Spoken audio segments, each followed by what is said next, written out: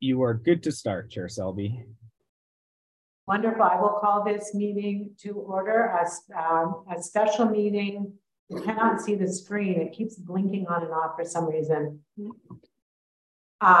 Thank you. Now I can see it. Of our Student Success and Policy Committee meeting.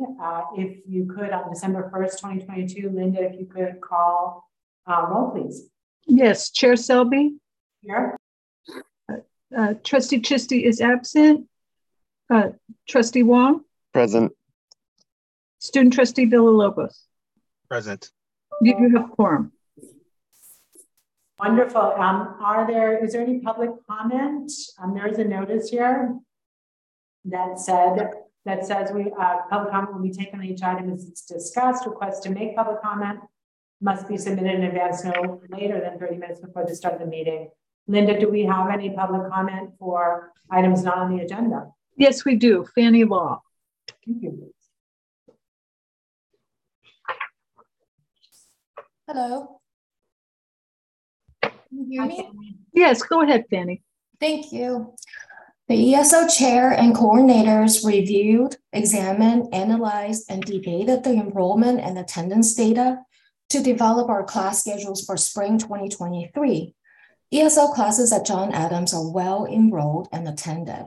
There's great potential for growth, and yet the administration suddenly told us via email to remove all classes from John Adams, but put the FTE to Mission Campus. What's appalling was that the dean, who has no knowledge of courses, emailed us a list of classes that don't exist in the curriculum to put on the schedule.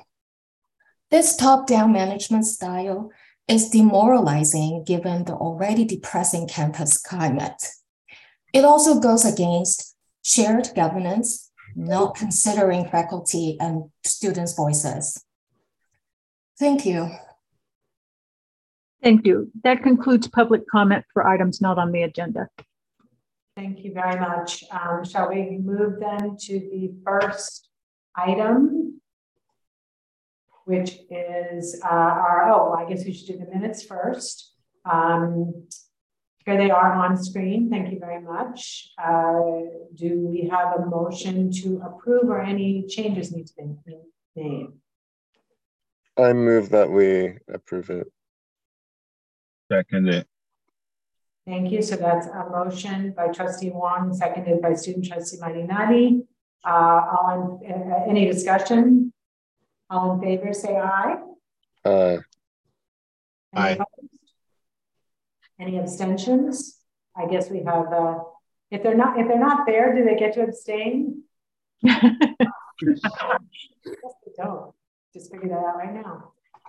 So we have now passed and approved Student Success and Policy Committee meeting minutes from October 13th, 2022. We'll move on to reports and discussion with item 4A, board policies, chapters 2 and 3, second meeting potential action item.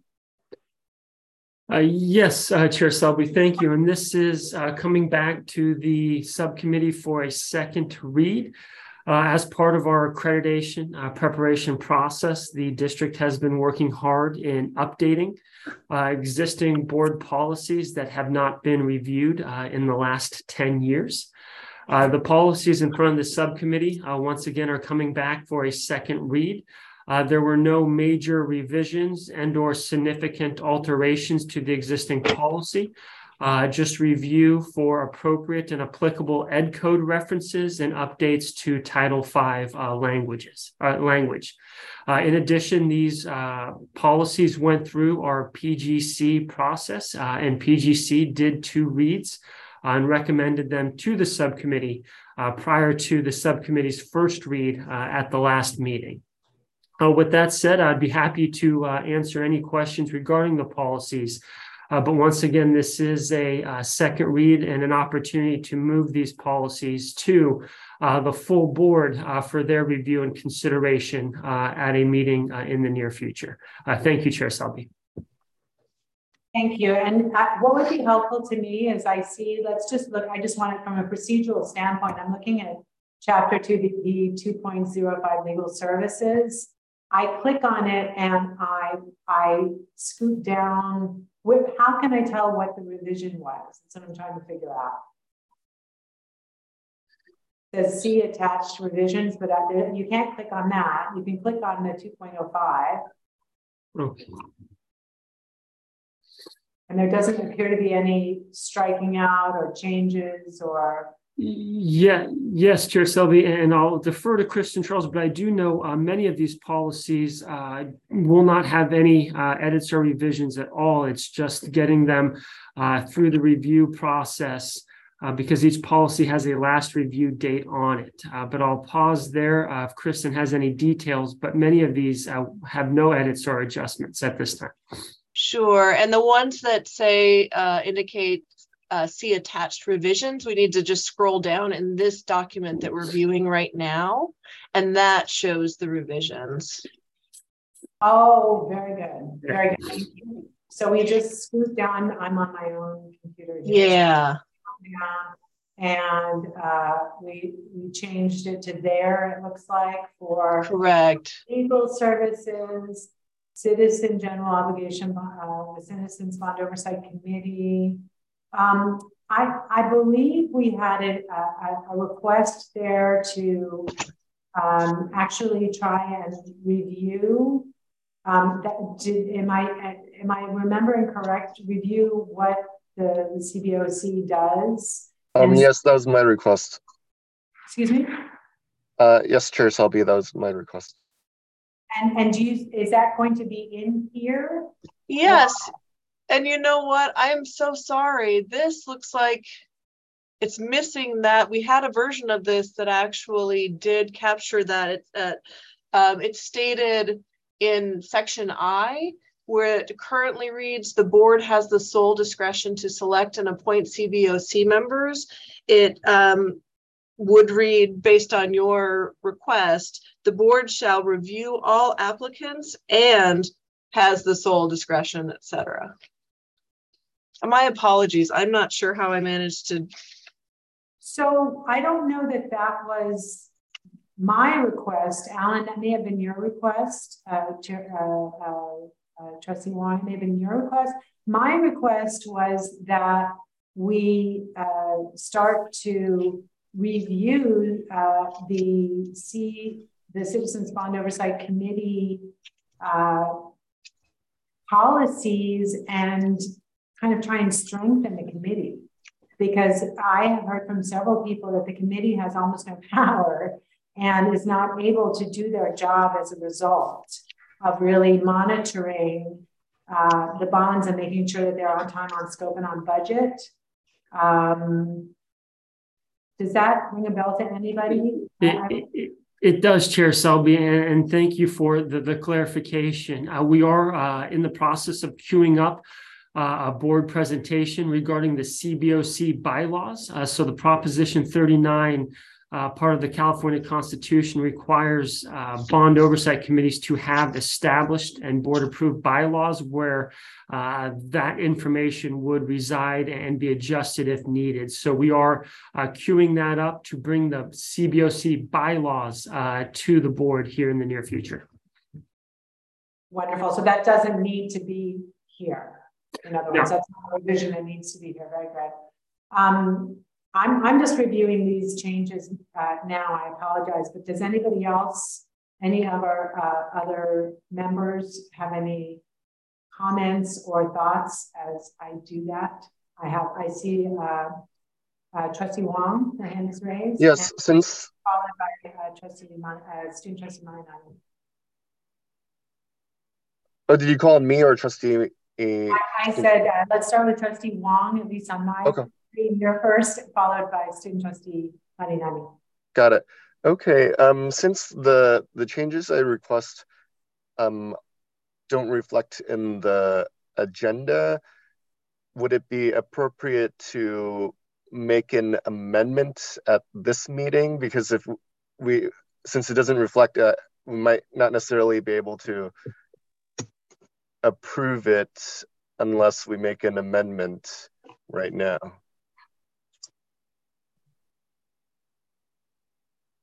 If I may, Chair Selby, I think that is a very viable path forward. So if the subcommittee chooses to approve these to forward to the full board, it can be approved with amendments, and we will make sure that those amendments are reflected in the policies prior to being agendized for a full board meeting.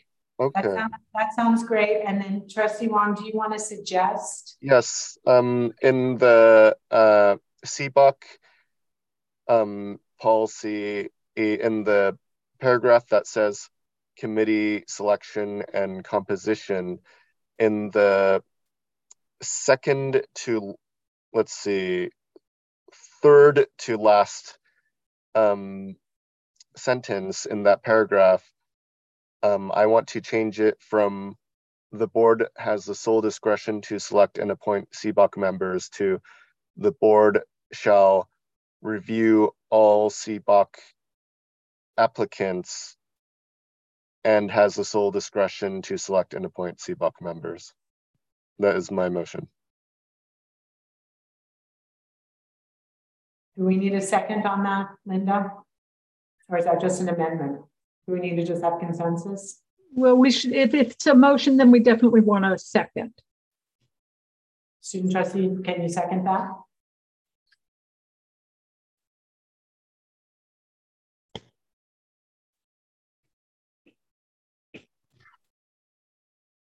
Student trustee Marinani? Yes. Can you repeat the Sure. amendment? So in the CBOC,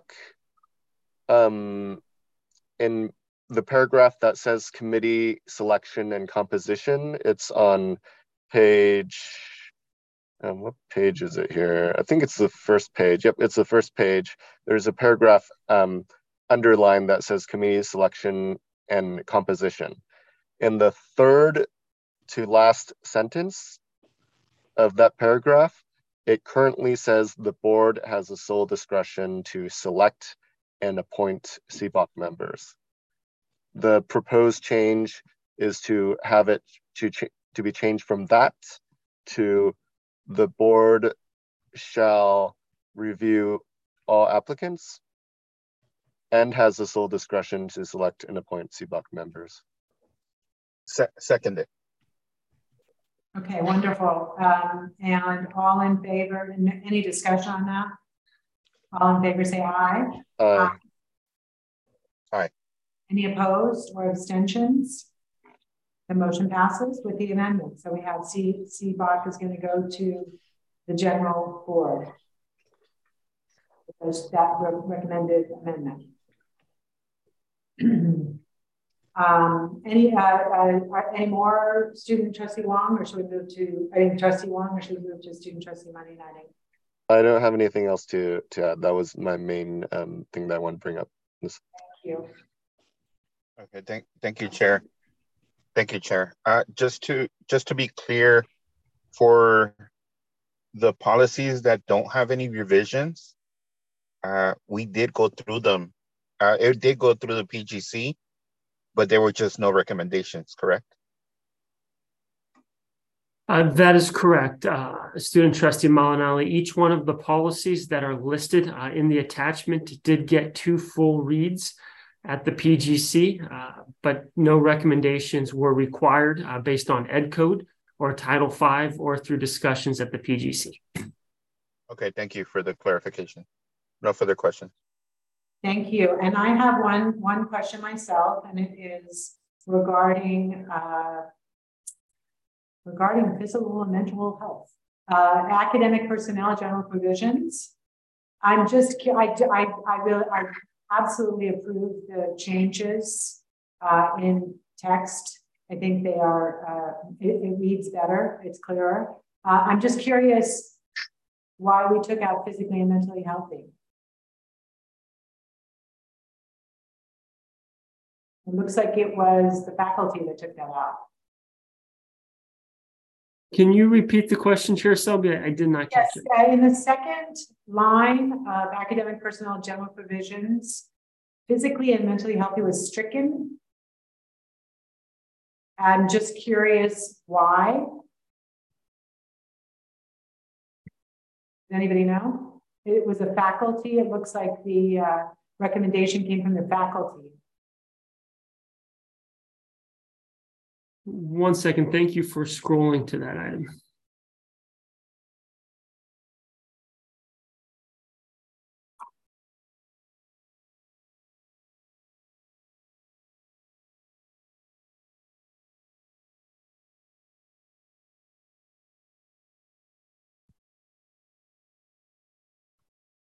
And if we can scroll to the bottom of that document to see the blue edits.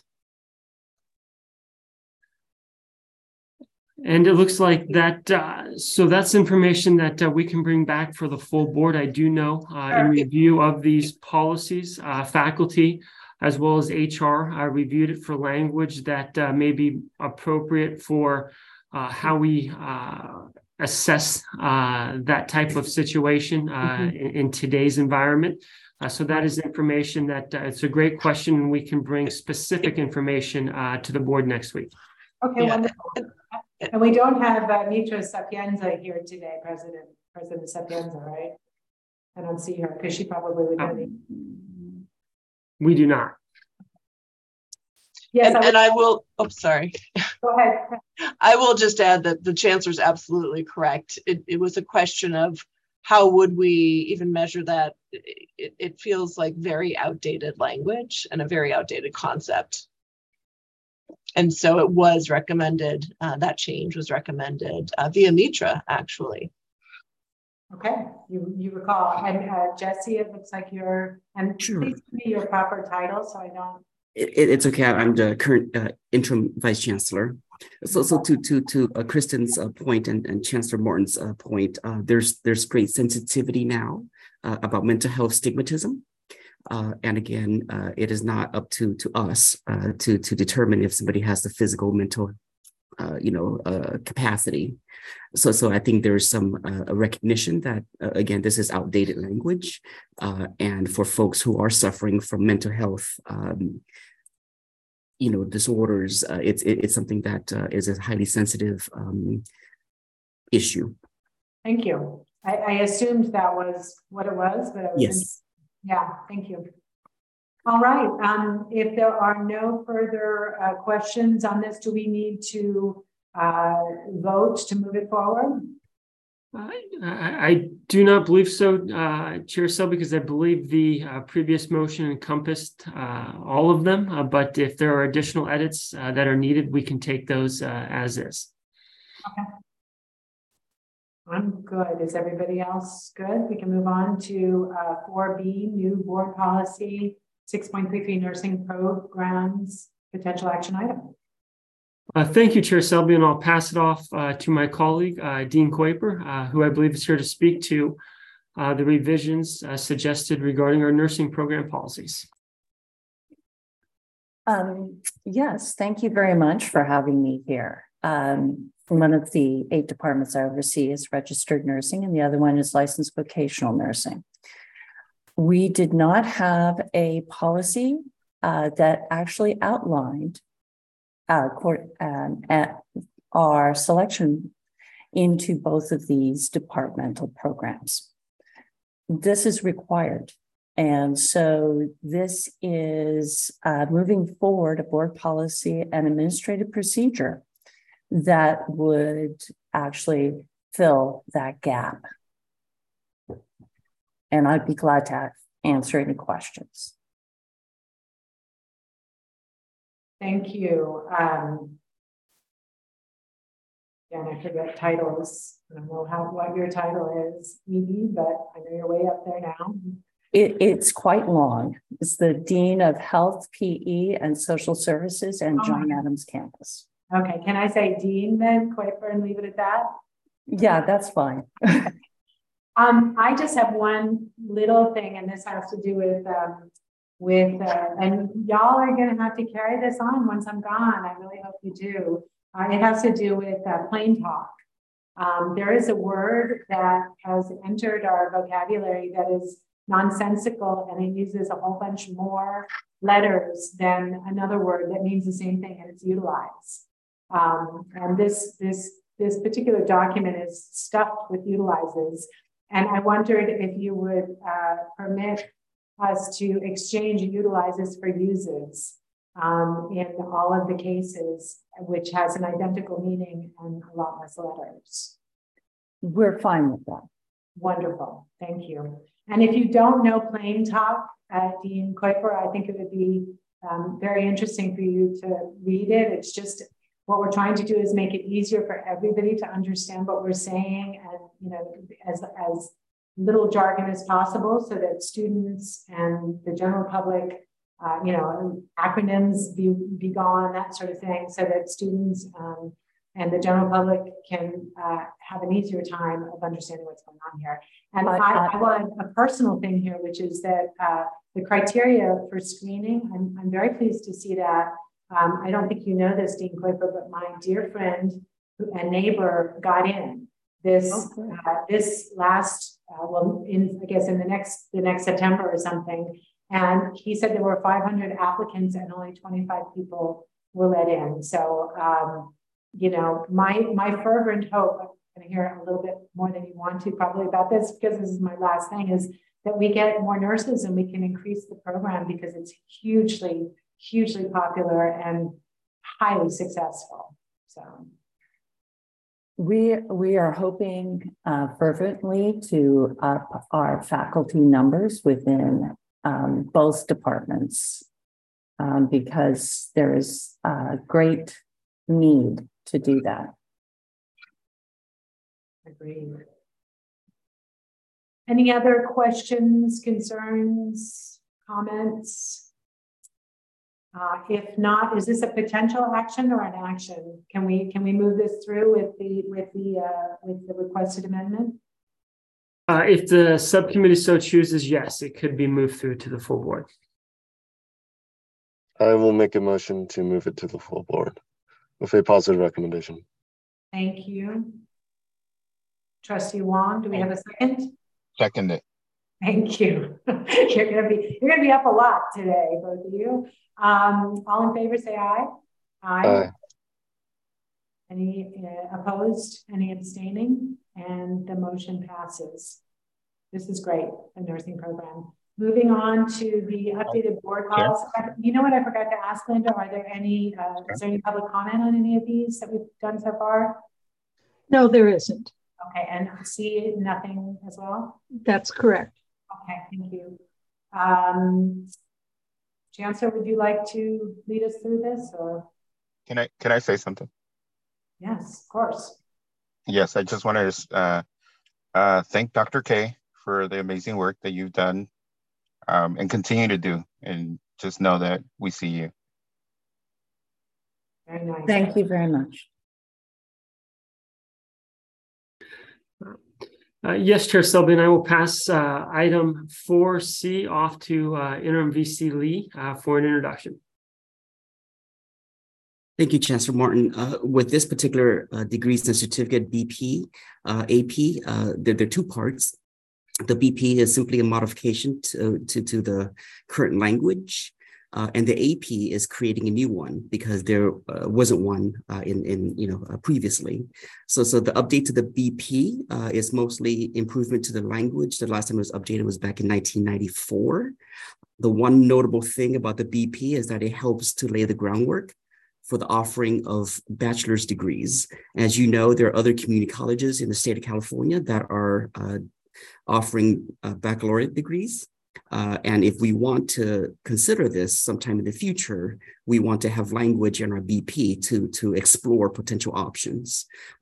So again, we do have one program that might be ready, but again, we still need to have internal conversations first. But again, the first part of this, BP is to give us the flexibility if we choose to explore offering a bachelor's degree program. So that's the first part. The creation of the AP is new. Again, this is just to note existing practices. And again, the other piece of the puzzle for this particular item is that the BPAP is getting a new number, moving out of Student Affairs Chapter 5 and into Academic Affairs Chapter 6. And again, it's simply going through the process of updating and modifying and giving us the opportunity to, again, consider offering potentially a new bachelor's degree program should we choose to, based on student need and demand. I'll be happy to take questions, yes. Yeah. Any questions from my participants here? I will make a comment. I don't have a question. First of all, very glad that we have the board policy and then the administrative policy to back it up. That seems hugely important. I am thrilled. I think you are an optimist in terms of VC in terms of the 4-year degree, but I think that's the right way to go. I mean, there's no reason that we couldn't couldn't offer things. Cannabis is the one I'm going to reference trustees before me that Trustee Temprano and I believe we're in good shape, since I don't think state in particular does give that sort of degree. But I just feel like there are definitely opportunities there that we should take advantage of, and that, of course, San Diego Community College led the charge on to make sure that we were able to do this. I think they're expanding the ability to get a 4-year at community college. Is that right? There was a test period and then they expanded it so more colleges are able to join that. That's right. I think that's extremely exciting. And that is all I have to say. Thank you for your work, as Mandy so eloquently said before. Trustee Wong.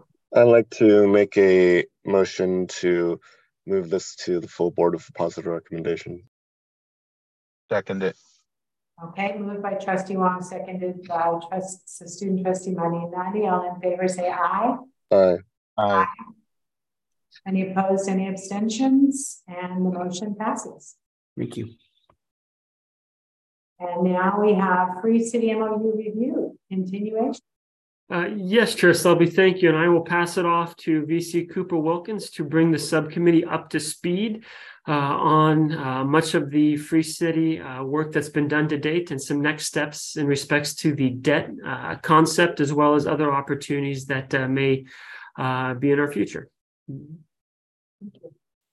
1 second. Am I unmuted? Oh, wonderful. Good afternoon, everyone.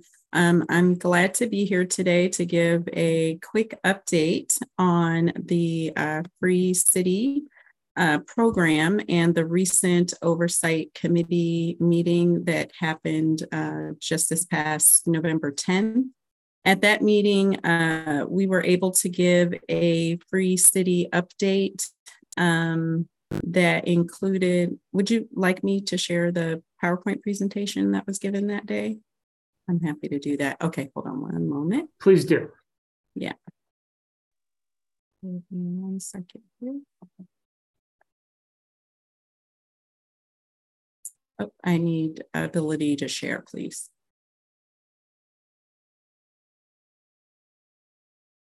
There we go. Sorry about that. No worries. Is everyone seeing the slideshow? All right. And so the first thing that happened was a update by Kelly Karenjeff, who is a research consultant who put together our end of year report for 2021. And so she went through some of the data slides that the Oversight Committee is accustomed to getting about the program. And so I will just go through those really quickly. Information about our annual student headcount, broken down by term, the type of support that is given to our students. So both the waiver and the grant, and the percentage of students who receive that. I'm sorry, can you go back? I'm already lost. I want to make sure I understand this. So what does this mean? How can no Free City be a type of Free City support? Just a comparison of all of the students who if the total enrollment for a particular semester is there, it's the number of students who were took advantage of Free City, and both the waiver and the grant. Both the waiver, which is the promise waiver, that one? No, so if a student is not in need of the Free City waiver to cover the cost of the units, they do get a grant in lieu of.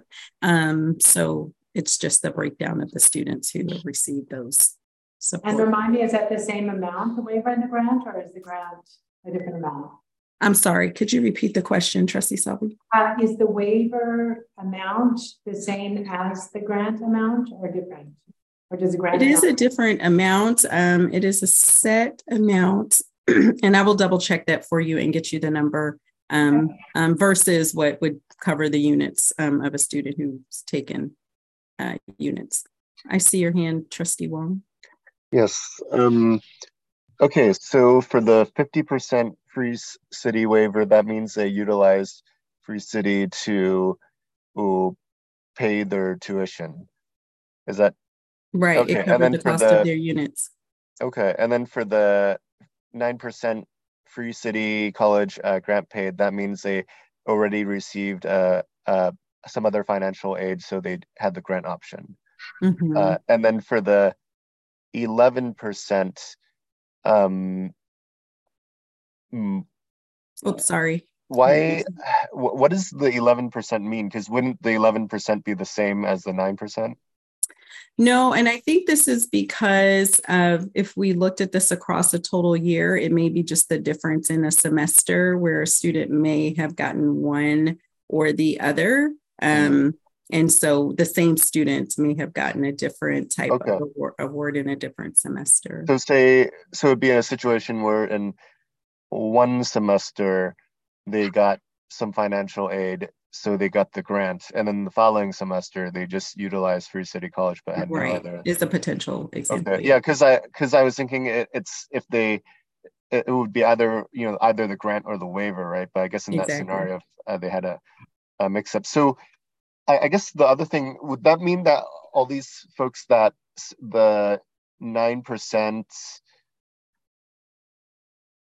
because if people were utilizing financial aid, I would expect the grant paid to be higher and the fee waiver to be less, right? I guess for the grant that's paid, that those would be the folks that are utilizing the Free City College program and FAFSA or other financial aid, right? Or some other way to pay the cost of the units. So is 9% consistent with, say, kind of the number of people that use FAFSA at other colleges, or are they higher? Do we get less FAFSA applicants, less people utilizing their FAFSA and probably not getting the grant that they could be getting because they already have Free City College? Yeah, I think that I don't want to speculate on that. I know that we would like to see many more students apply for FAFSA here at City because we don't have, I think, the number that we'd like to see apply. But I don't want to speculate as to why they may not complete it or if they chose not to complete it because, again, however the units got covered, that is why the grant was issued. So I'm sorry, I don't have more detail. Got it. And then I guess my main question would be, do you have any idea on what's the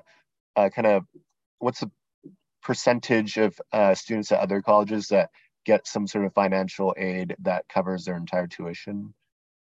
I think a number that I've heard a lot of, many institutions talk about the high rate of students that get financial aid. So for instance, the past couple of colleges that I've worked for, it's in the 70% who get some form of financial aid. But again, I'm sure that data may exist and we can get that and come back with a better average. But I think it really varies from district to district. Okay, got it. And yeah, this for me, this is a big question for me because if only 9% of people are getting the grants as opposed to Free City covering their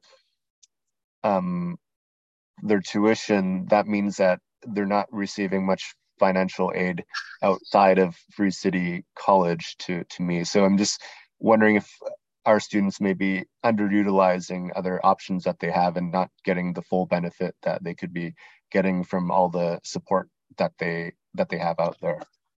Right. And it would help us to be able to get a picture of that. We don't require FAFSA currently, and I know we've gone back and forth about that, but it's hard to make the comparison since it's not a requirement. Okay. And what I would suggest, Trustee Wong, I think you brought up a really important thing, and I feel like it might be good to, yes, welcome, President Sapienza. I think it would be very good potentially to actually have a discussion on this with FAFSA and with this data, because this data is really awesome. So match those two things up maybe in a future student success and policy committee, because that is very important that we make sure that we're doing everything we can to maximize the amount of money that our students are able to obtain without taking out a loan. That would be sort of one of my goals, you know, right. So that they have to work as little as possible and can still afford rent and food and books and transportation, all that other stuff. So I think your point is well taken. I don't know if that's something, you know, we can put on the agenda maybe for January.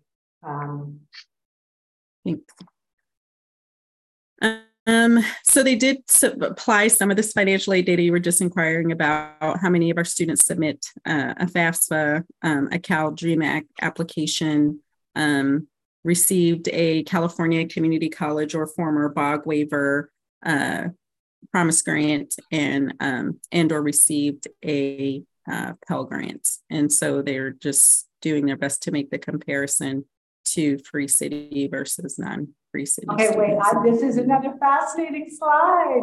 This is wonderful. So I think we just answered the question, guys.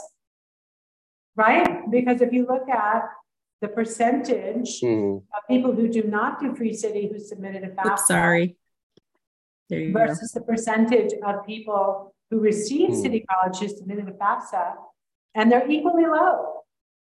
Yeah, 30%. I guess this brings up another question though, right? If it says here that 22.9% of our students receive the Promise Grant, which waives their tuition, shouldn't our Free City College grants exceed 9%, because we've got 22.9% of people that are receiving the Promise Grant? Or did they apply for the BOG waiver, but in this case not fill in some paperwork for Free City?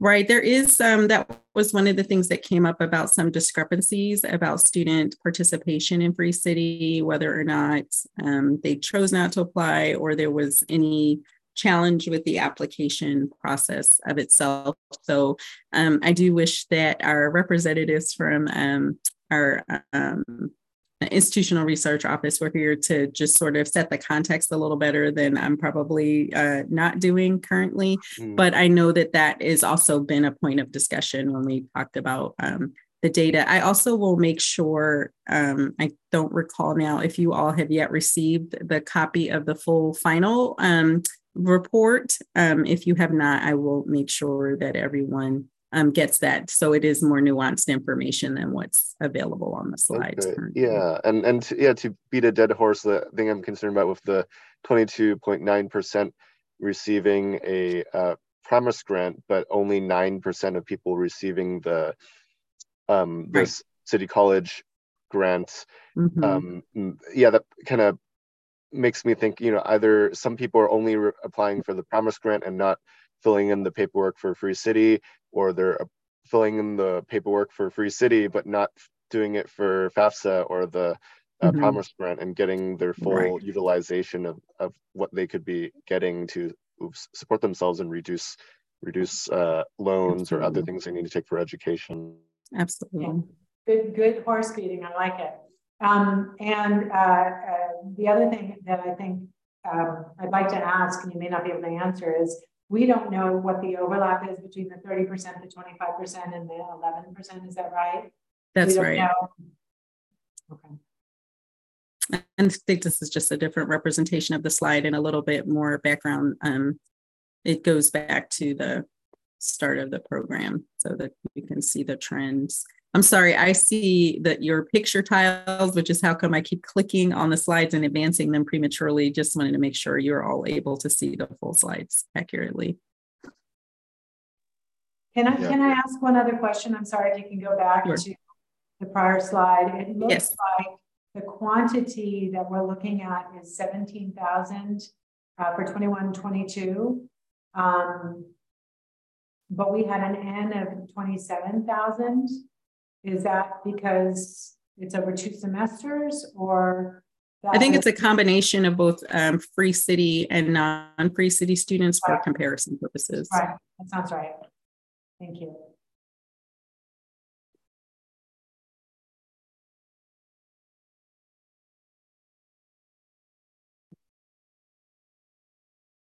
Okay. And these are the financial aid data for the credit students for that time period. So the FAFSA has gone down over that time period, which is interesting. Just looking overall, percentage of people who are asking for the FAFSA looks like has gone down. This is information about unit taking patterns, and there was some discussion about Free City students typically attempting more units than non-Free City units. And that's, I think, clear in the final report as well. As well as the average units earned. I mean, they're similar, but Free City students doing slightly better in the number of units earned as well. Also, obviously, more awards by Free City students, so clearly an impact there. What do you mean by awards? So more, so Free City college students seem to be earning their degrees or certificates at a greater rate. Wow, that's impressive. There is a discrepancy in terms of student equity groups and non-student equity groups. And I want to say there's a subsequent slide that addresses who those groups are. And it certainly is outlined in the report.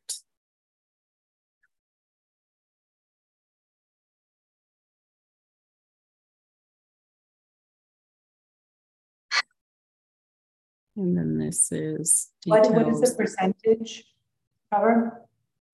So this is a comparison of Free City and non-Free City students. Hold on one second. I just want to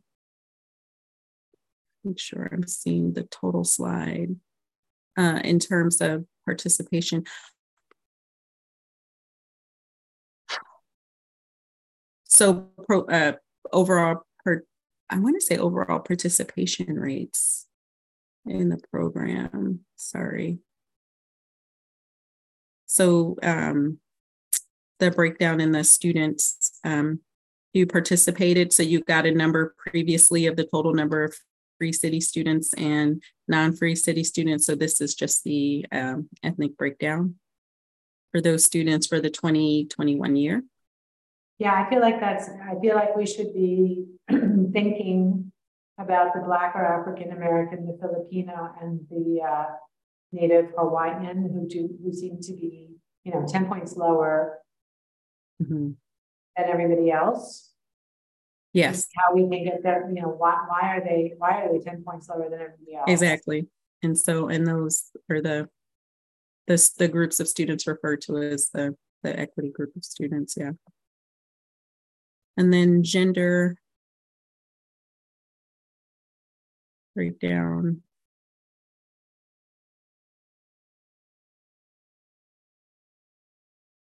Age. So I will say that, when I was campaigning this last time, I got a lot of people 60 to 70 plus who were like, why do I get free city? I shouldn't get free city. I should have to pay. It's like, just take it. Sorry. Oops, sorry. So again, equity and non-equity students, just a breakdown, so that there is definitely a need to educate and inform and educate. Exactly. Yeah. I mean, does that seem, have you dug into this at all? Does that seem to be the issue, education and information, or counseling? Yeah, I want to see if this is on later slides. I know that there have been some focus groups done recently. I just don't know if they've addressed, if there were specific concerns highlighted regarding access to Free City. And I do see your hand, Trustee Wong. Trustee Wong. What is the paperwork required, or what needs to be submitted for somebody to qualify for Free City? I'm just wondering what the administrative burden is on the student. So there is an electronic application that is a part of the registration process. And I think that it is worth looking at what the series of questions are, because there has been more than once a concern raised about potentially a person not understanding the question and maybe not answering it accurately, and finding themselves not qualified for Free City initially. So I think that's worth looking at the clarity of the questions to make sure that that's not a barrier, but it is built into the registration. The main question. Go ahead. Sorry. The main question that may that would kind of screw it up for them is if they answer they're not a resident, right? Mm-hmm. Mm-hmm. Yeah. Okay. I'm wondering also for Filipino and Native, maybe Hawaiian, is there any language? Do we do other languages? Do we do Spanish? Do we do for the application, or is it English? Oh, that's a great question. I will need to check the availability of that. And we do certainly have more multi-language resources available that we're incorporating into registration and registration supports, live support. So that's a great question. I will come back with that answer. All right, just the top zip codes of where our Free Cities students are residing.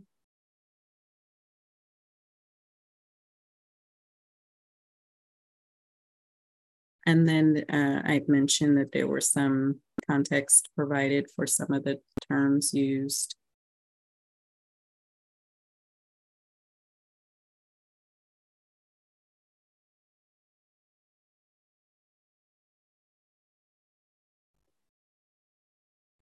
So then after this presentation, I went on to ask the Oversight Committee if they were open to continuing our work with the with the RP group, who had done that technical and equity impact report previously. And the nature of the work that we have inquired with the RP group, and they are very open to doing this, is to facilitate multiple sessions to support the development of actual equity goals and outcomes, because currently those are not a part of the Free City program. So every year when we do these updates, we're not really speaking to a particular set of goals or anticipated outcomes around equity impact of Free City. And so there does seem to be interest. We have received a scope of work and a projected cost for what it would look like to facilitate these sessions, which I'll be submitting to the Free City Oversight Committee for their consideration. The goal would be then to have at least 2, possibly 3 sessions in the months of January and February for this purpose of developing goals and outcomes, and to include key City College staff who obviously could potentially be impacted by this. Not to say that even additional recommendations about additional staffing are not, possibilities, but if there is a desire to see more support coming from various areas of the college, it would be helpful to have those folks also be a part of the discussions and the planning. And so that is what the reference to this slide is. Trustee Wong, I do still see your hand. Did you have another question? No, I just left it up. Oh, okay. Just wanted to make sure. And then the final part of the City College update at the Oversight Committee meeting was facilitated by Rebecca Chavez, and it was around the information related to student debt. And so Rebecca and her team, I think, went back and looked at the outstanding fees by fiscal year of both Free City college program participants, as well as San Francisco residents who, for whatever reason, did not participate in Free City over these number of fiscal years, and put that data together to come up with this final total outstanding fees for Free City and San Francisco residents. And so that information was shared with the Oversight Committee. There were several questions about what types of fees and things like that were included in this. And so over and above the cost of tuition, you know, whether or not there were materials fees or health fees or other, you know, fees that could be covered to help alleviate the debt of the students. And so this was the proposed request for use of the reserve funds to cover that. And so the Oversight Committee voted unanimously to support recommending using those funds for that purpose, and that recommendation went to the mayor. And so, and then this was the final steps that, in terms of following up with the Oversight Committee on the next steps with how we could address formulating equity goals for the program. Thank you, VC Cooper Wilkins. And I guess my question there, noting where you finished, which is that, first of all, yay on the debt, well done. And obviously that I don't know how many people that is, but those are all potential students that we can add to the roster as soon as possible. So that's extremely exciting. But where does that lead us in terms of, I think one of the things we wanted to do to continue the discussion, I don't know if anybody has their notes from the past discussion, but I think one of our reasons for doing this was that the chancellor had said, if we're opening up this can of worms, then the time, meaning the MOU, how it's structured, what the money can be used for, then the time to ask for potentially additional things is now. Can you sort of comment upon that and see if you still feel that this is a fruitful discussion to have, and that there's a possibility that we'll be able to have additional funds? I know there are more than $2 million worth of funds that have not been used. But I'm just wondering, does this still feel like a good direction where you could go to, I don't know what your next step would be, maybe in January, and say, here are some additional ways, or if you can sort of talk us through the process. Yeah, so I do think that this is a great time to have this discussion. Like I said, I feel like the Oversight Committee, I'm sorry, I do see Trustee Villalobos, Student Trustee Villalobos' hand up, and I didn't know if he... I mean, you could finish your okay. reply. Yes, and I'll wait. Yeah, so I do feel like there is a lot of synergy around the conversations that this committee and the Oversight Committee at large have been having. I think they are very eager to figure out ways to support the success of students, increase the utilization of the program, look at everything from the staffing support to other considerations, even around this whole idea of a student accumulating debt in the first place, having to repay, the funding. So I think this is a great opportunity, particularly because the committee seemed really open to this idea of meeting and convening around ways to both set goals, but also to think about strategy, particularly staffing strategy for the program. So yes, I do think it's a great opportunity. There is still a considerable reserve available to support additional ideas about what it could look like to expand on the program and to support student success who are utilizing the funds. So I agree that this is a great time for those discussions. Thank you. Student trustee Marinati. Yes, thank you, Chair. Yeah, having the opportunity to sit in the free oversight committee has been such a plus for students, because we are able, I'm able to share the Stewart narrative and advocate for students, and within that space, every opportunity that I get to be able to talk about the barriers of City College impeding on students and how we could eliminate those barriers, I think it's been very receptive by the Oversight Committee, and very ecstatic when this possibility of wiping out student debt came to possible reality, has been just such positivity.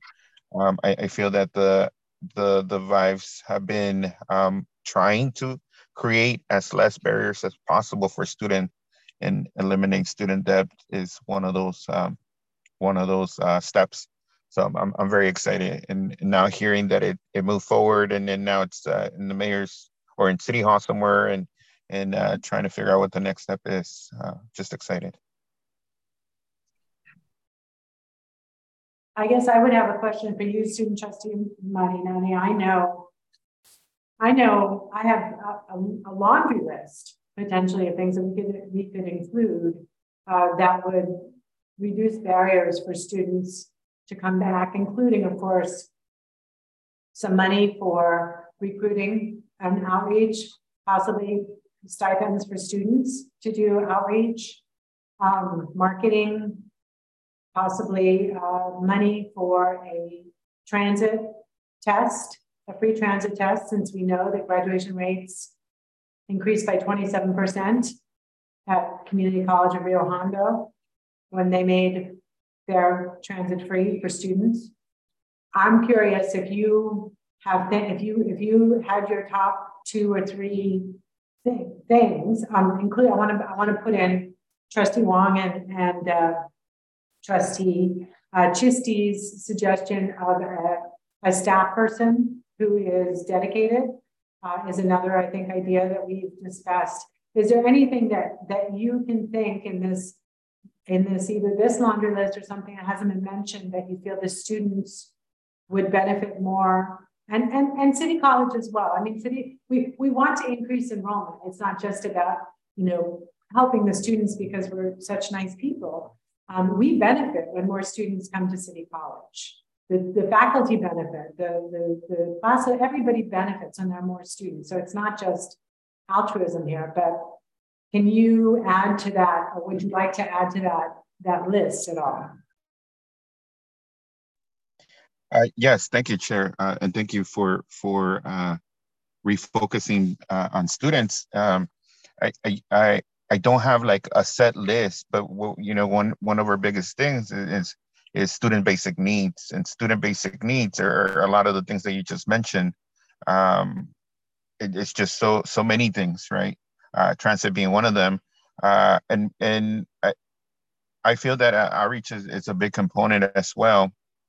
But time and time again, we had these discussions in every space that we as students have the opportunity, making sure that City College is equipped to address or guide students to be successful, and that includes increasing our classes, not eliminating classes, not eliminating programs, and that hasn't been the case. The case has been a little different with the continuing of classes being decreased and so forth.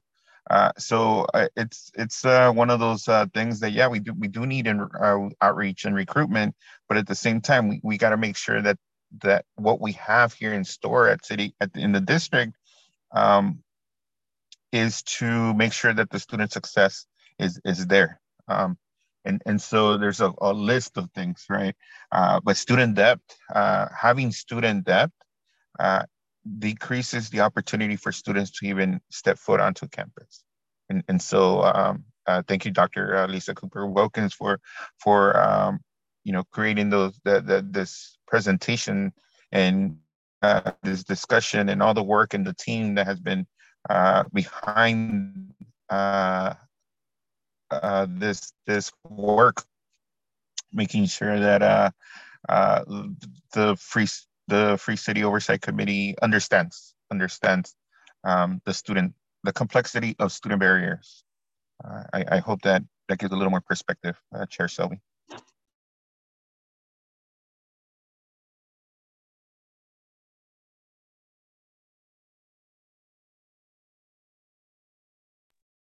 That's the 1, 2, 3.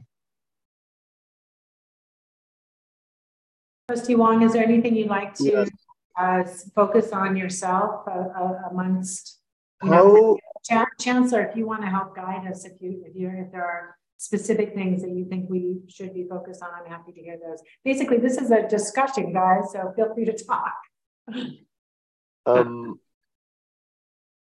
May I speak, or you want yes, the please. Yes, okay. please. Yes. So for the idea about creating a position, how do we go about doing that? Does City College need to put in a request to DCYF, or do we create a position and bill them? How does that happen? So if I may, I feel like that's the how. Are we already at the how? I feel like we're still at the what and the why, really, not the how. Does that make some sense, Trustee Wong? It doesn't make sense. At the same time, I think understanding the process can be a consideration in the what or the if in terms of having such a position, just sort of understanding the process for something like that for potential implementation would allow, like, if or should we, or yeah. Okay. You see, Cooper Wilkins, do you want to respond to that? Yes. So there is a dispensation in the MOU for us to determine staffing levels and to submit that information to sorry, I was looking at the chat. There was a request for information in the chat to be able to put the details forward for that. And then it's required for us to show the time and effort of any staff person so that we're, billing or charging the account appropriate for the individual's time. So I think a big part of this discussion and why I think it's so important to also have the staff of the college who are involved in the various components that might support the ideas that come forward in this working with the oversight committee to think about how we have improved equity outcomes and impact is just around that. So, because we know that any of the ideas that come forward will generate a need for additional support and likely get to the place where you are now, Trustee Wong, in terms of thinking about what the staffing looks like. Because right now, we can kind of create time and effort for the work that individuals are contributing to the program. For instance, we have one full-time person in admissions and records right now who's dedicated to processing the applications and doing the follow-up and things like that. But if we were to look at enhancing what we offered in the way of support to students who are Free City program participants, that would require, more staffing support for sure. And we would outline what that would look like, and obviously put forth that recommendation. And itemize the costs and all of those things. So I think that the two things are going to definitely go hand in hand in terms of the conversations around how do we augment or expand the ways that Free City can have an equity impact and offer more support to students. Okay.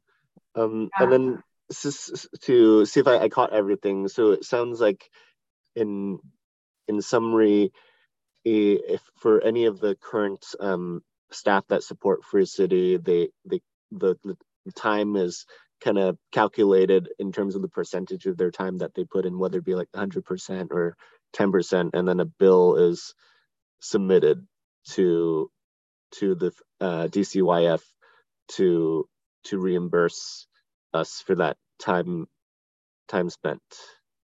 So the way that it works right now is, again, it was already like identified as a part of administering the program, the need for the staffing, say in our admissions and records office. And there's a list of other positions because there's work that happens on the administrative side, the fiscal area, that kind of thing. So yes, exactly that. So what is the salary for the individual so that amount of money can be earmarked to cover that salary? And then what ends up being the time and effort of other staff to put together reports and do other logistical work for the program so that that money can be billed appropriately to the Free City Fund. But obviously with the with the awareness that the DCYF would have about here are the roles that have responsibilities for the program and that kind of thing. We can't always know in advance the time and effort of some of the other areas until that time and effort calculation is done, but then they're at least aware here are the folks that are working on it and we provide those reports on. So again, I think Trustee Wong, you're getting heavily into the how. I think what you're saying and what you're asking, and I think this is a reasonable request, is would this group be interested in having a staff person potentially be added to the folks who are currently working on City College? And I sort of feel like that goes hand in hand with, I think, what you may be saying, VC Cooper Wilkins, which is that once this report is done, we're going to have a better idea of what all is needed from a staffing perspective to increase equity. We see clearly that there are certain groups that are not taking advantage. We also see clearly that Free City is being used by 70% of our students in some way, shape, or form. If I'm not mistaken, I think that's not a duplicated count, that's 70%, 7 out of 10 of City College students are using Free City. Is that right? Is that what that first chart was showing us? Hold on 1 second. Let me go back to that slide. Remember, there was 30% that it's that high. And there was everything else which somehow had taken advantage of Free City. Yeah. Because that's super powerful from the perspective of how important this is to the future of City College.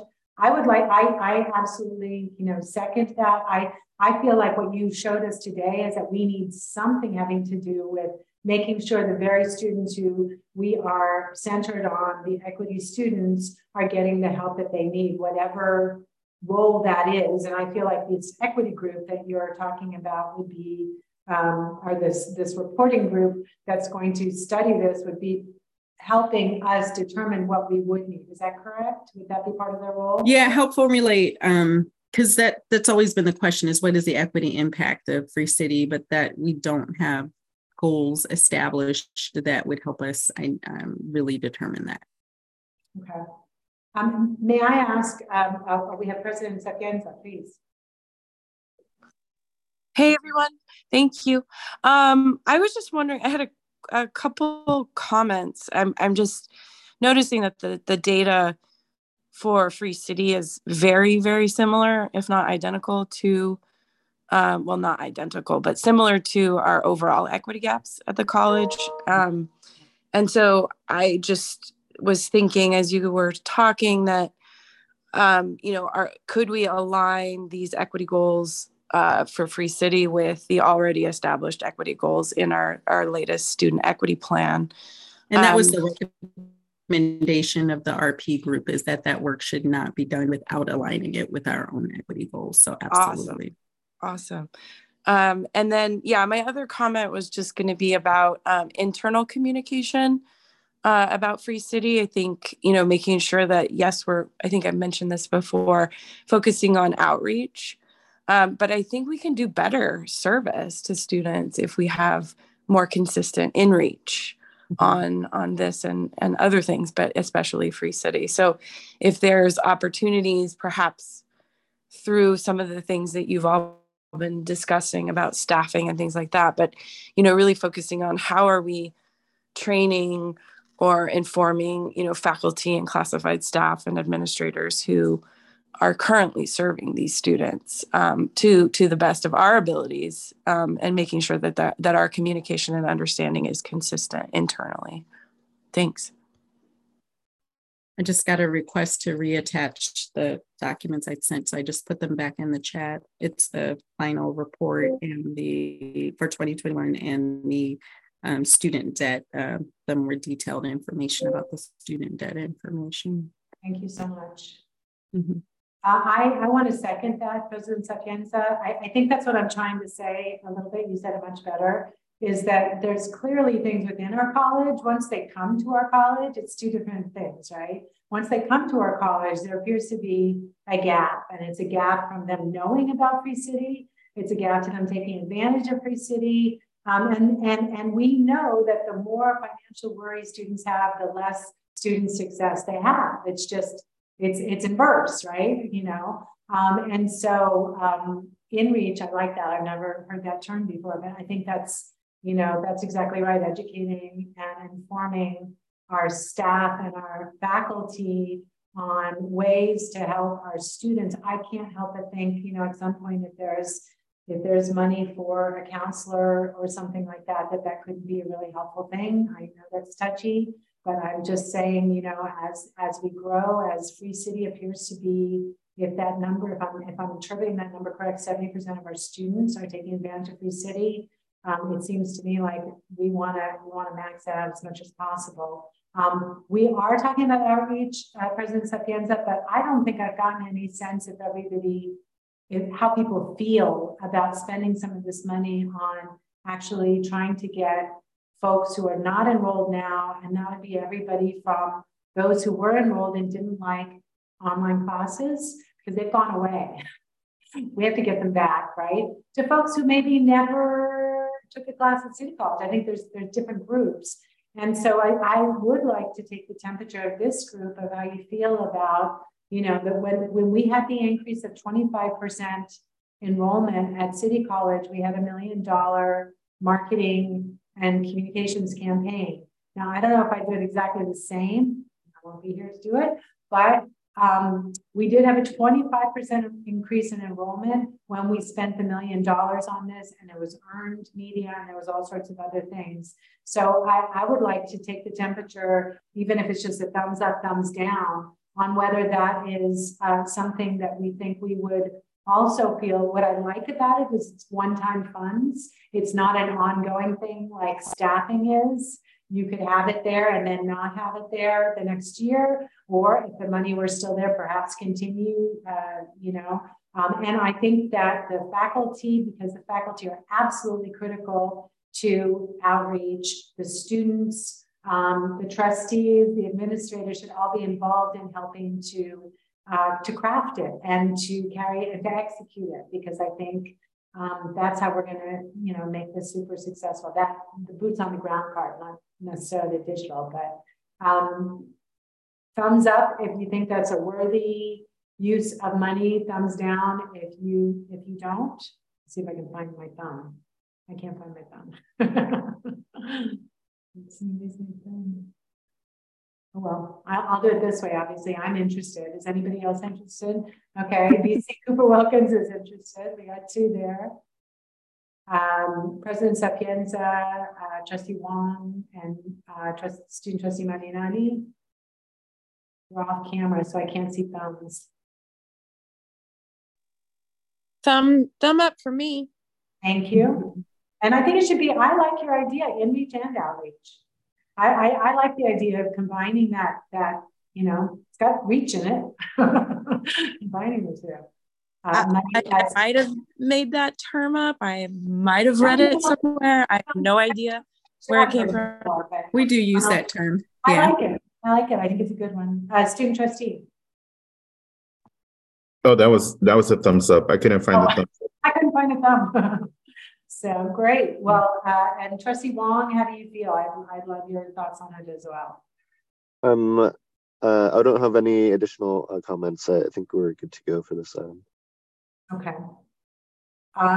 Let's see, are there any other things that we might want to bring forward in terms of helping students? I think we've got the in-reach and the outreach, and we've got potential staffing based on equity goals to really make sure that our most needy students, our most marginalized students get the word that they don't have to pay for things and that we can get them more money, and that's part of who we are and what we are. I of course have brought up in the past transit, which is a basic need, as student trustee Marinani said. I would say that helping fund a transit pilot program, which we could not do with all students, but we could potentially do with a subset of Free City students, and possibly use it as a test to see, do they, we're already seeing BC Cooper Wilkins, the data you just showed is overwhelmingly positive. I didn't do the statistical significance test yet, but I imagine it's there, that the Free City students are taking more units, right?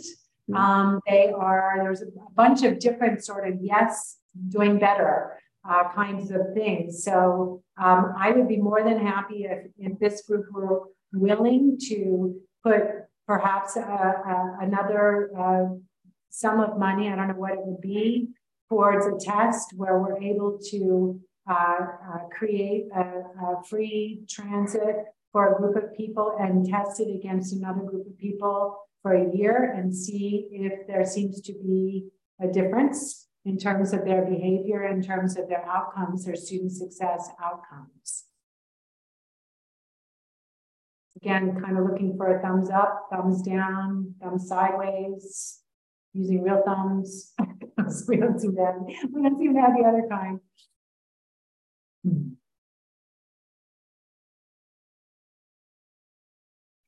Chair Selby. Yes. I think on my side, my Wi-Fi has been going off and on. Oh, okay. So I heard thumbs up. Yes. You didn't hear on what? Did you hear on what? Yeah, I wasn't able to hear on what. Got it. I was just saying that I had mentioned before that we have a transit team that at City College that has been working diligently towards getting free transit passes for all. How do people feel? And I've gotten 3 thumbs up so far on possibly 4 on potentially using a portion of the funds. Again, it would be a one-time use, which is kind of good. And it would be a pilot, it would be a test to see, can we take a group of students and compare them to another group of similar students, give the one group of students randomly, because you don't want to, prejudice things, the Free City passes, and then track them over the year, come back after the year and say, wow, this made a difference, or wow, this didn't make a difference. The more data we have, the more, okay. So two thumbs up. 2 thumbs up, okay. Because all sounds good to me. I just like to see some hard numbers, like how much that would cost, how many students a pilot program would support before I. So yeah, I'm supportive of the idea. At the same time, I'd like to see some actual numbers if we had any. Yeah, if we were saying that we want this, just to kind of, in addition to the big picture idea, understanding what the fiscal impact is to the Free City program. Yeah, the fiscal, but more importantly, the impact on student success. This would be a small, this would be with the money that otherwise goes back to the general fund. Think of it that way, Alan. And so what we're trying to do is come up with a couple of ideas that move student success forward, and make sure that that money, which is our money, I'm just going to say it, it's my last meeting, I've said it before, this is our money, this is not City Hall's money. I just want to make sure that anything we can do to use that money wisely in a way that maybe forwards long-term student success, we should, that's what we're here to talk about. I see President Sapienza and then Student Trustee Malinani. Thank you, Trustee Selby. All right, I don't want to be the downer. I just want to point out that I love this idea. I just also want to point out that there are so many other variables when it comes to student success. So I would just want to make sure that we're careful about how we're exactly measuring, and then also how we're, talking about and informing one another about what's going on in other areas as far as what the student experience is, right? Facilities, classroom experiences, all of the things that might not show up with, the need for transit. So I'm sorry for not having. There's no doubt at all. And you were not here, I think, when I mentioned that this actually has been done, this test. It just hasn't been done at City College. It was done with Community College of Rio Hondo. And they gave free student passes and increased graduation rates by 27%. And I don't know if they could say it was causal, but or correlative. I mean, I'm not the expert there, but I think that it is a very strong footnote in, or I don't know what you call it, like a strong foundation. And there's a lot of other studies as well. I'm familiar with this because I'm on that transit team, that giving free transit really does help alleviate a barrier to even getting to class, and also the rest of your life, getting to the rest of your life. But yes, of course, there are multiple variables at all times. Student Trustee Malinani? Yes, thank you, Chair. So I know there's been a lot of work behind the scenes with students and student transit. So making sure that continues. But I always gotta add that the end, alongside with so many other things, like I mentioned earlier, student basic needs, and the fact that we could get students here, or help students here with transportation, but if their classes are being cut, programs are being cut, then it goes back to the same thing. So yes, I like the excitement for the transit, but also the excitement with everything else to make sure that we take out those barriers from City College. Thank you, Student Trustee Malinani. And I'd actually like the Chancellor possibly to address that, because you said that twice now during this meeting, and I think it is very important. I'll just preface it by saying, and again, I will not be here one way or the other to hold anybody's feet to the fire, but I believe that we had a very difficult choice to make that actually, probably cooked my political goose, and we made it, and we did it once, and we're hoping not to have to do it again. And the best way to move to not continue to cut classes is to have more students attend. So that's my preface. But Chancellor, if you want to add something. Thank you for that, Chair Selby, and I do appreciate those comments, Student Trustee Malinani, and I don't have the runway of data from years past, but we are planning to add FTEF and have added FTEF to the spring schedule. Moving forward, we want to, in a sustainable way, incrementally add classes, and that is something we are definitively doing right now. And will continue to do in the future, as long as we do so in a sustainable way. Because if we add too many too soon and those classes don't fill, then ultimately we would have to reduce, and that would perpetuate the cycle many of us speak to in our different circles on campus. I'll go ahead and do a follow-up with that, Chancellor. Thank you for addressing Thank you for addressing, first of all. But I think to be a little more clear, adding classes is a plus. That's a plus. That's going to help the district overall. I'm talking about the classes that continue to be eliminated, that continue to be taken out of locations and put onto other locations. And so we're not there yet with adding the classes. What we're currently talking about, and we've been talking about, is the eliminating of classes. Thank you for those comments, Student Trustee Malnati.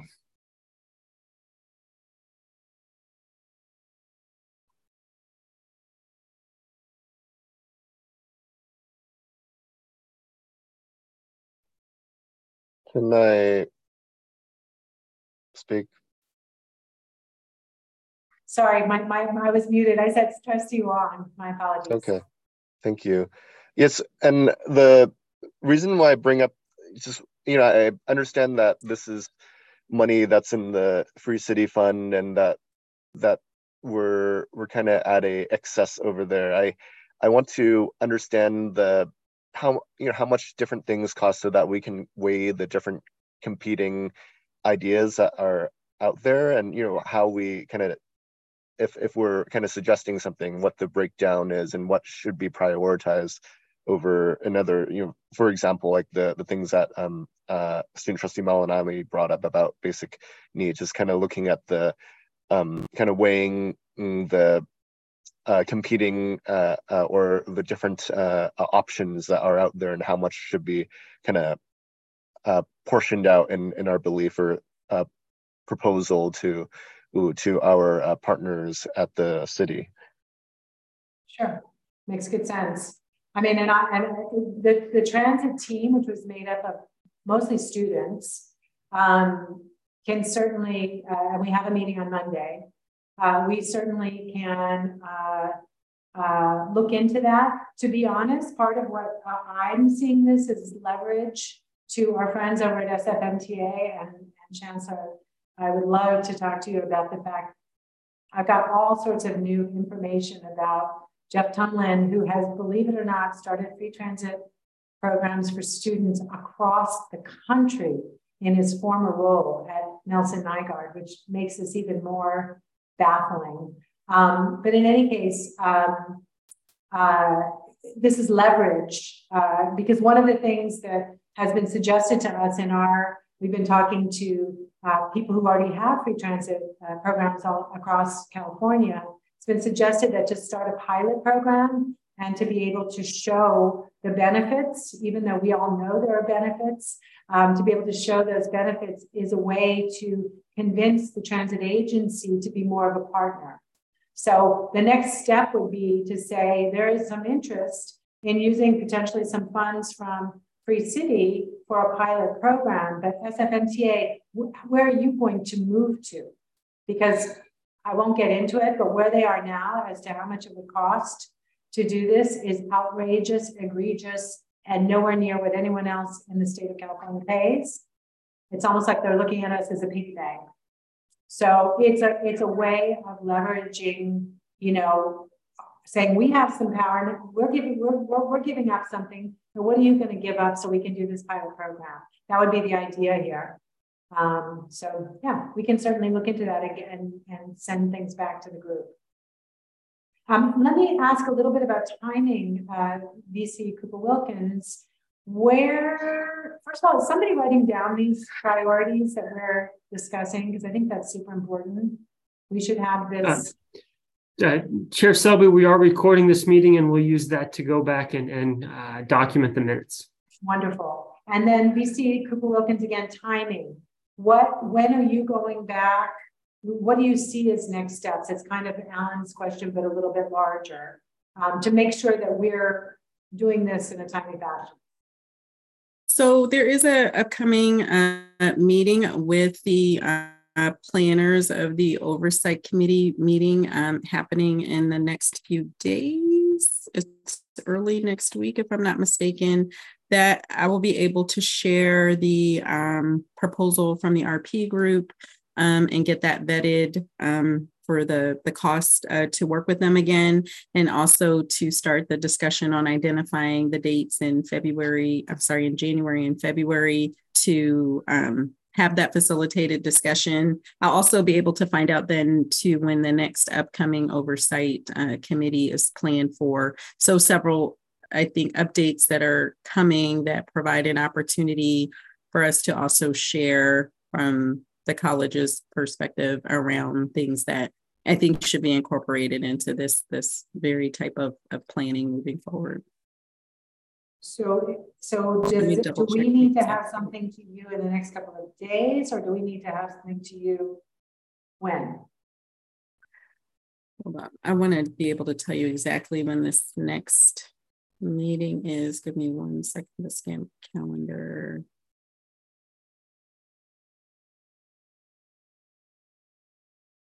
I see you, Trustee Long. Let's get a date. Let's get a little clarity on when we need to, feel, Oh, my hand was left up by accident. Oh, okay. What I was going to say is, Lucy Cooper-Wilkins, I'll say this while you're looking here. Do we feel like this is a good thing to bring forward to the group as a whole on December 8th? Sort of leave this Chancellor and VC Cooper-Wilkins in your hands as to whether that's a good next step?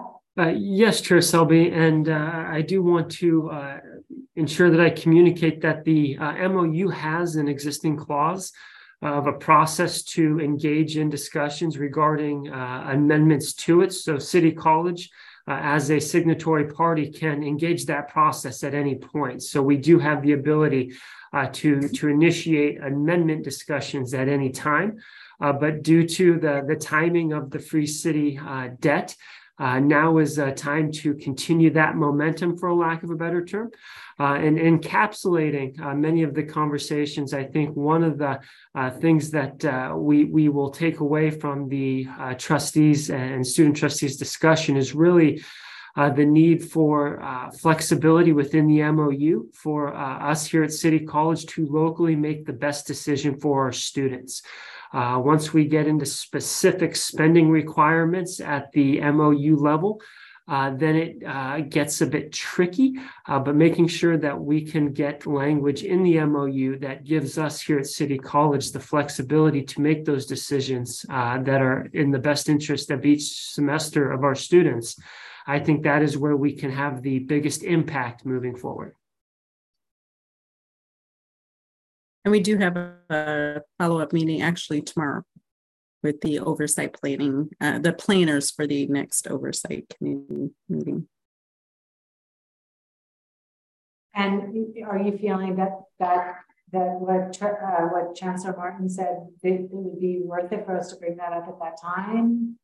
Yeah, no, I think I do absolutely think so. And I think as much that can be done to align all of, the collective thinking around ways to better support the students and to think about improvements to the program and having intentional equity impact. I think all of those things are really valuable to be having those discussions collectively, obviously, rather than siloed discussion. So absolutely.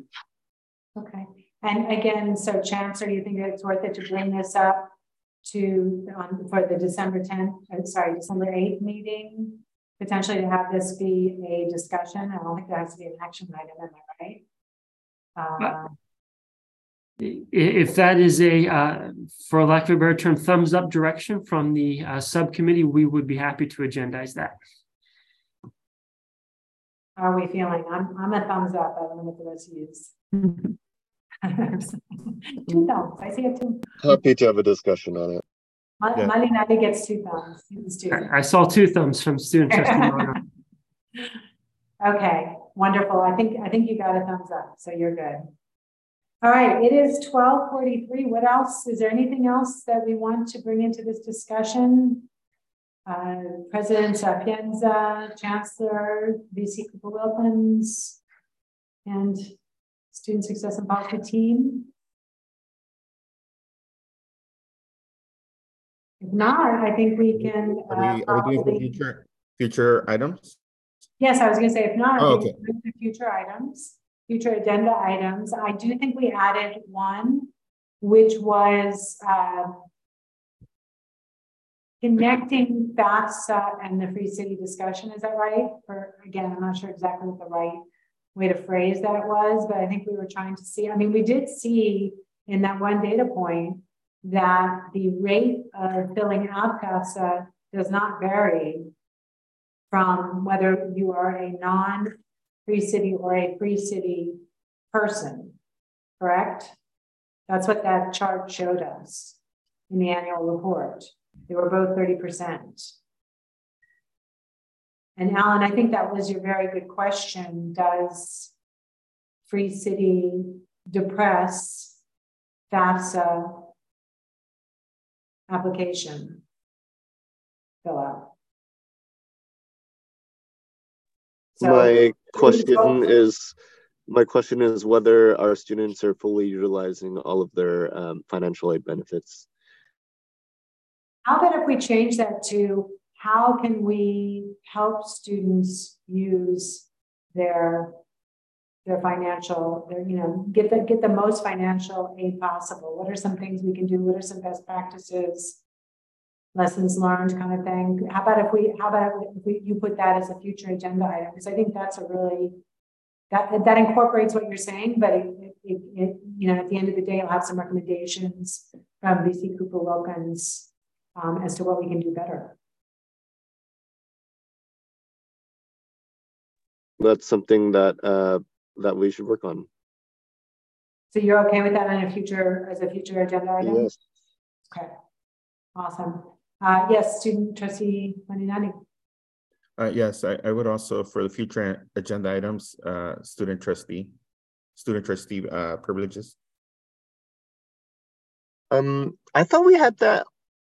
How come this? I thought we had it on the future agenda items a few times, but we never really got into deep discussion over it. I'm just wondering why. Yeah, no, well, we haven't had the opportunity to actually talk about it. A few times it was tabled. Not all parties were present, and so I feel that now it's time to actually have it.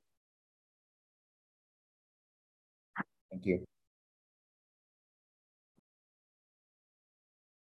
I think that I don't recall really having a robust discussion. I think it's worth a robust discussion. So, we can really feel confident that,